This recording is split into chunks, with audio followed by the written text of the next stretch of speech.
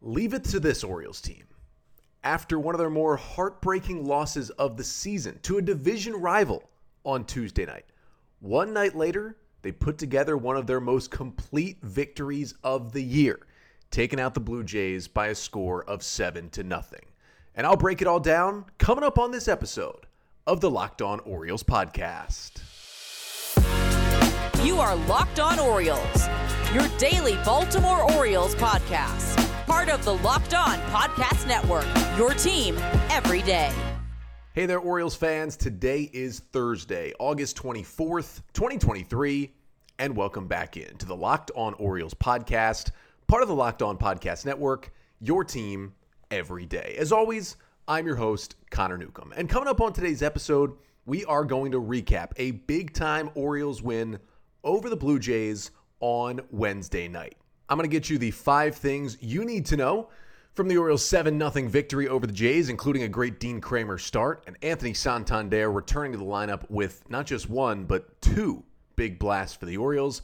Then we'll talk about some news that the O's got on Wednesday, starting with Jack Flaherty, who was scratched from the start he was supposed to make on Wednesday, and some interesting reasoning where we really didn't get a full picture of what's going on with Flaherty, so we'll talk about what happens next with him and the Orioles rotation. And then finally, some O's news and notes having to do with Austin Voth returning, Mike Baumann going to AAA, and Tyler Wells having some success in his first AAA relief outing on Wednesday night. But that's all coming up on this episode of the Locked On Orioles podcast, which is brought to you by Bunches.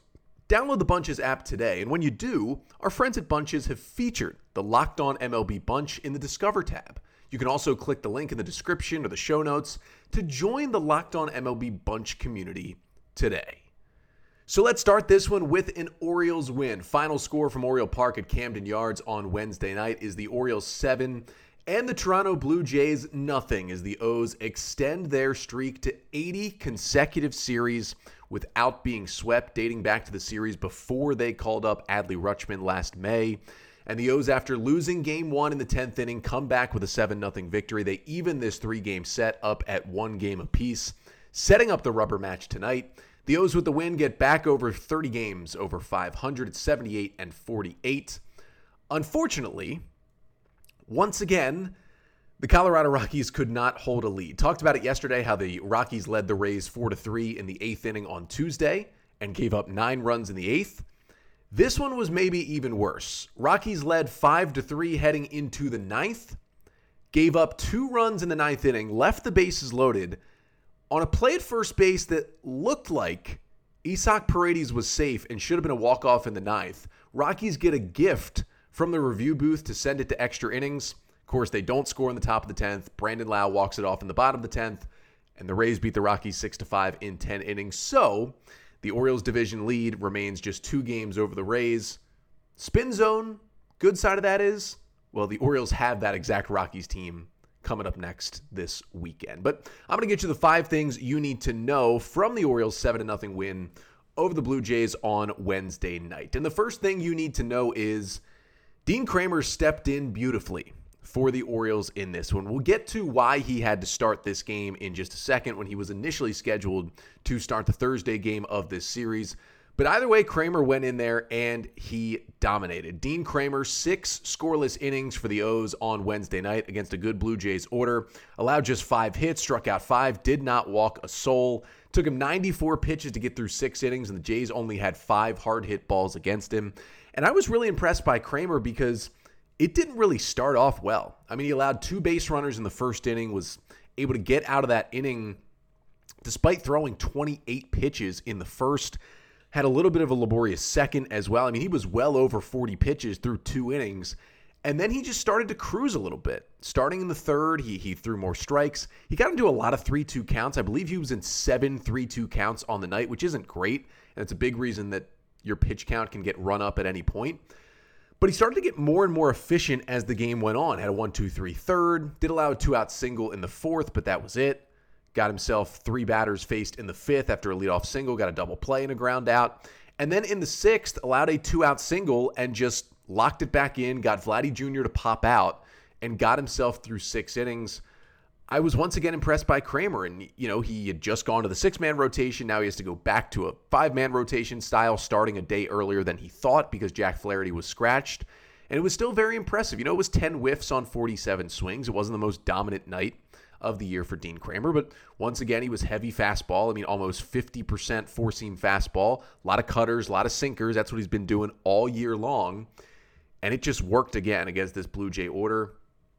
Kramer, he just continues to kind of confound me because the peripherals aren't good, but, we're in late August here at this point for Dean Kramer, and he's still pitching well.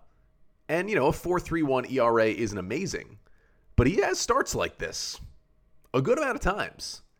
And it helps the O's every time he goes out there.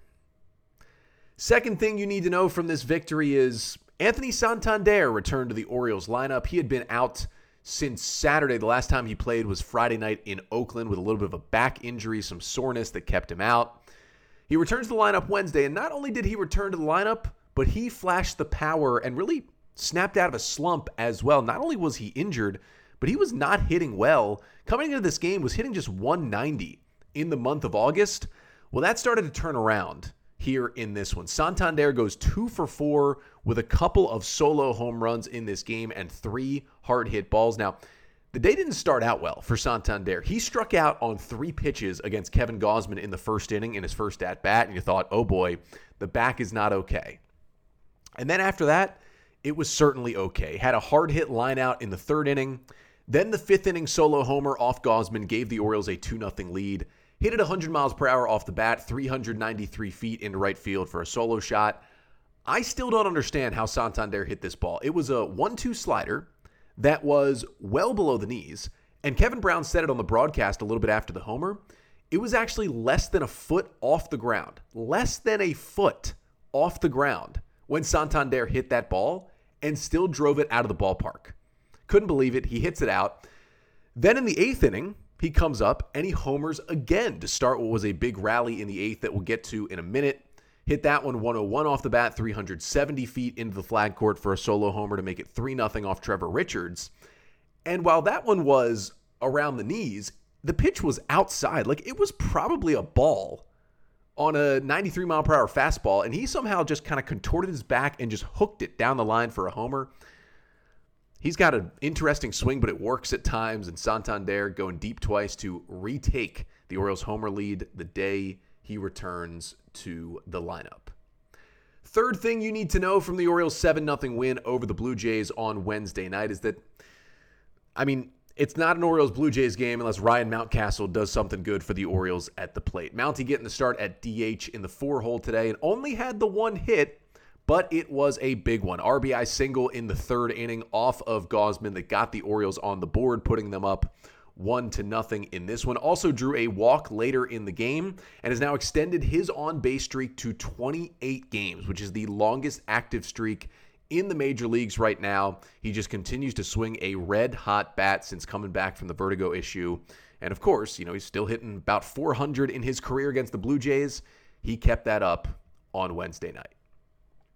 Fourth thing you need to know from this one is the Jacob Webb, Yenier Cano, 7th and 8th inning bullpen combination is all of a sudden just lights out for the Orioles. And although he didn't pitch Wednesday, if you add Felix to that and then throw in Cionel Perez, who didn't throw in this game but has been pitching extremely well, the Orioles have 4 guys right now where if you get them the lead after 5, you could maybe get through the game right now. Let's start with Jacob Webb. Wow. What a waiver claim by Mike Elias. Really, Eve Rosenbaum is the one who kind of spearheads the waiver claim stuff that she's talked about. What a job. 1-2-3 inning with a strikeout for Jacob Webb in the 7th, relieving Dean Kramer. Webb casually since coming over on waivers from the Angels. 8 2/3 scoreless innings, 2 hits, 12 Ks, 2 walks. The dude's ridiculous. Then they go to Yenier Cano. And Cano tosses a 1-2-3 8th inning to hold. And remember, this is only a 2-run game at these points. He holds a 2-0 Orioles lead.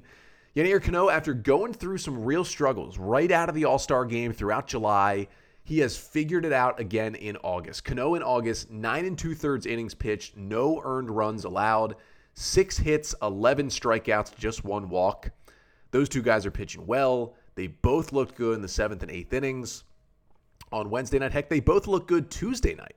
pitching the 7th and 8th innings. And at that point, they were keeping the game tied in what eventually was an Orioles loss. But Cano seems to be back. Webb seems to be another gem that they've found. Line go up right now on the graph for the Orioles bullpen at the moment. And the fifth and final thing you need to know from the Orioles' 7-0 victory over the Blue Jays on Wednesday is that a huge 8th inning rally really put this game away for the O's, and it all came off Trevor Richards for Toronto, who came in there, and John Schneider, the Blue Jays manager, just kind of left him out there to take it all in the bottom of the 8th inning. Started with the Santander homer that I mentioned to give the Orioles a 3-0 lead, and that was huge. That was a nice little cushion for Felix. But then you're looking at, okay, can we get it to 4? Maybe sit Felix down, use another reliever in the 9th inning to keep him fresher.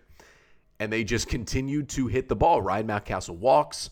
Ryan O'Hearn punches a single the other way. Then after an Austin Hayes strikeout, there was kind of a weird, wild pitch, then a throw down to second, went into the outfield, a 4th run scored. Mullins delivers a sac fly, and you're thinking, all right, it's 5-0. You empty the bases with 2 outs. That's a great 3-run 8th inning. But they weren't done. Jordan Westberg beat out an infield single, then Ramon Arias singled, then a wild pitch, then a 2-run single from Adley Rutschman that he hit 108 off the bat, and all of a sudden it's 7-0, from 2-0 to 7-0 in the 8th inning. It was huge for 2 reasons. One, getting some breathing room, getting a big inning for this O's offense that's, besides that Oakland series, really hasn't had a lot of big innings lately. That was huge. And then also, you get to sit down Felix. And, he gets another day off. You bring out Shintaro Fujinami in kind of a low-leverage spot after his struggles. And what does Fujinami do? Not only does he allow Felix Bautista to get the day off, not only does he get the 3 outs he needed, didn't need to be perfect, just needed 3 outs, and that's what he got. Fujinami strikes out the side and hopefully got his confidence back with that outing as well. 5 whiffs on 7 swings. Stuff looked good. He was in the strike zone. It was the top of the Blue Jay order, basically the middle of it, that he struck out as well. All good things. As I mentioned at the top, one of the most complete wins of the season for the O's as they win at 7-0 to even up the series. But I would say really the most surprising part of the Orioles winning this game is the fact that, they had to scratch their starting pitcher earlier on Wednesday morning. And they still got, pitching a day earlier than he thought, 6 scoreless innings from Dean Kramer. But the reason Kramer did have to pitch is because Jack Flaherty was scratched for kind of some interesting, vague reasons. So we'll get into what his reasoning was for being scratched and where this leaves Flaherty and the Orioles rotation moving forward. That is coming up next. But first, this episode of the Locked On Orioles podcast is brought to you by Bunches. Okay, Locked On Orioles fans, I have to tell you about a new app called Bunches. Bunches is a new app built just for sports fans where you can chat sports in real time. Just click the link right down here in the show notes to join the app, or go to the Apple App Store and download Bunches right now. I'm telling you, you're going to love the conversations with other Locked On sports fans. And Bunches, it is the free app where sports fans can chat. Locked On MLB group chat is on Bunches. You can go there now and connect with other baseball fans, chat with your favorite team, and keep up on the MLB news. And listen, you're chatting with other fans of Locked On Orioles and other fans of the other Locked On MLB podcasts. It is a great space to go and just talk baseball. So download the Bunches app today, and when you do, our friends at Bunches have featured the Locked On MLB Bunch in the Discover tab.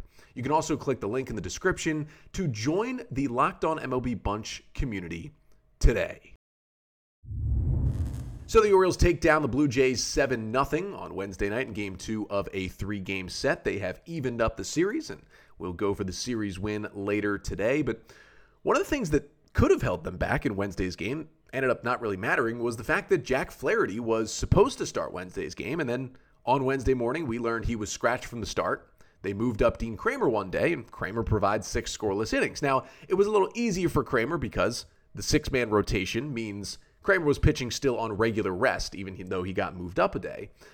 But the Flaherty stuff was interesting. The Orioles acquired Jack Flaherty on deadline day. He was the one starting pitcher they went and got from the St. Louis Cardinals, and it's been truly a mixed bag for Flaherty in his 3 starts with the Orioles. The first one against the Blue Jays, really good. 6 innings, 1 run, 8 Ks. Second one against Houston was okay. 5 innings, 3 runs, but also struck out 8. Started off poorly, but kind of finished strong. And then the third one, his last one, was a disaster in San Diego. 3 innings of 7-run ball for Jack Flaherty. And basically what he told the media on Wednesday was he didn't, quote, bounce back from his last start, that start in San Diego, like he usually would or like he would like. And then Brandon Hyde called it general soreness, said it was, soreness that you generally have in between starts, but didn't go away like it usually does the day before a start. So that's why they ended up scratching him. And the Orioles said they are unsure when Jack Flaherty will start again. So they didn't really talk about, what the injury was. They also didn't really talk about if he could go on the IL. Is it serious? How long they'll push him back? At this point, 10 p.m. here Wednesday night, they haven't even named a starter for Thursday's game. Now, they do have an easy out.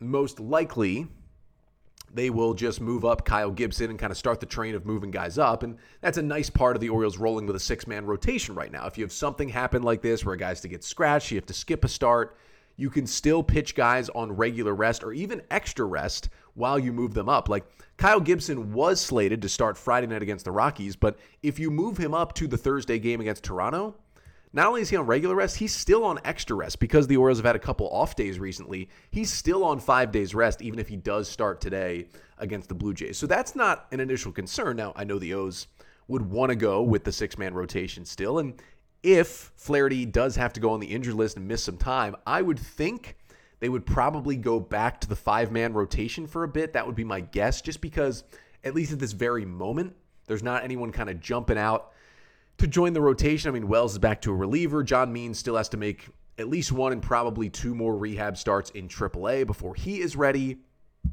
So right now, I mean, you're kind of looking at potentially going back to a five-man rotation, but it's vague, and you don't really know what to think here because, and all respect to Jack Flaherty, obviously, like he does not have to tell us exactly what's going on. All they got to tell us is he's scratched, he's not feeling great, he didn't bounce back, it's soreness, whatever it is. But this will be something interesting to monitor, and I hope, it's just something very minor that's physical for Jack Flaherty and nothing else is going on. It does make you think because the vagueness of it is something else going on as well. And I wish Jack obviously the best. And the O's got him because he's pitched a lot of innings. He's pitched in the postseason. He's a veteran guy who's been around the block and could definitely help this rotation. And despite a little bit of struggles recently, I mean, he can help and will help this Orioles team down the stretch. And they're going to need him in this rotation. So we certainly want to see him back as soon as possible. And it'll be interesting. I mean, you never know. He could still start today. If you're listening to this, maybe the O's have already named their starter, or he could start Friday or Saturday. It could just be a couple of extra days and then he's back against the Rockies. He could be skipped completely. And then maybe his next time around, next week against the White Sox, he starts. He could also go on the injured list and the O's could go back to the five-man rotation. There's just multiple different things they could do here. And I don't have a lot of information. The information is Flaherty didn't start Wednesday and we're not sure when it's going to happen. That's about it right now. Obviously, I'll keep you updated here on the pod as we get more information about the Jack Flaherty situation, but hope all is good because the Orioles really cannot afford to have another starter go on the injured list right now. I mean, they can still go with the five-man rotation, but the depth behind it until John Means feels he's ready to go is tough, really, at this point. And so we shall see. Just wishing all the best to Jack Flaherty. But couple other pieces of Orioles news and notes to get to here before we finish off the pod. O's made a roster move on Wednesday in their bullpen. Talk about that, why they made the move. And speaking of the bullpen in AAA, a couple of guys who could join the Orioles very soon. Had a couple of nice outings in the Tides win. Talk about that to finish off the pod coming up next. But first, this episode of the Locked On Orioles podcast is also brought to you by Sleeper. Sleeper, probably the best place right now to play daily fantasy sports. Because listen, the Orioles are playing the Blue Jays tonight. Do you think Ryan Mountcastle can hit a homer? Because I sure do, because he pretty much does it, it feels like, every time he plays the Jays. Well, on Sleeper, you can swing for the fences with up to 100-time payouts. All you have to do is choose two or more players that you like, select more or less on their stat categories like homers, Ks, hits, and more. Get your picks right, and you could win big. And there's dynamic payouts on Sleeper. In short, each player projection now has a multiplier attached to it, as opposed to preset multipliers based on the number of legs in a contest. And with these dynamic payouts also comes more stat categories to place contests on. So really you get higher payouts than other apps with less picks. So use the promo code LOCKEDON and you'll get up to a $100 match on your first deposit. Terms and conditions apply. See Sleeper's terms of use for details. Currently operational in over 30 states. Check out Sleeper today.